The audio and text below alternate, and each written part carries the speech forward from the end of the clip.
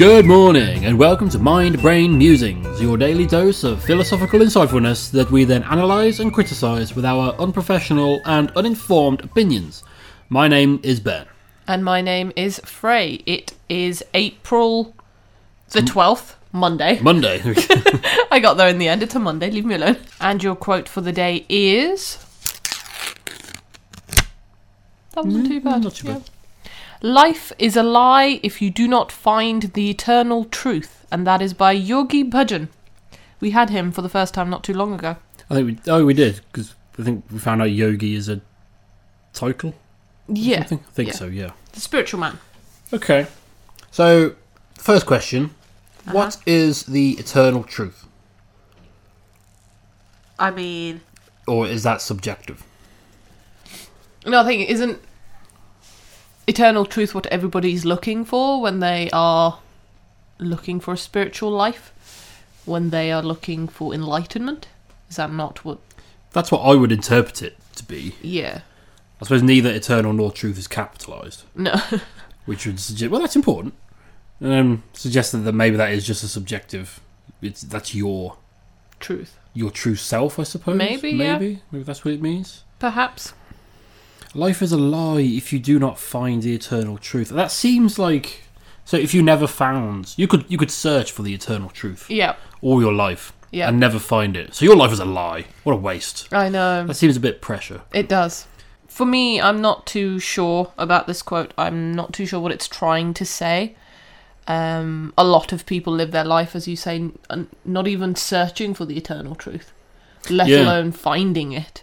So how can you tell me that my life is a lie if I haven't found eternal truth? Yeah. Can like, what is eternal truth? Unless somebody can, pinpoint that and then tell me that I haven't got it. How? Well, that's a good point as well. How do you...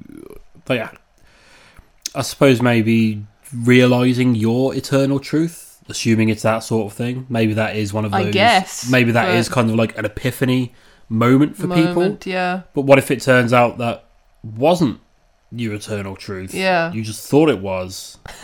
And then later on...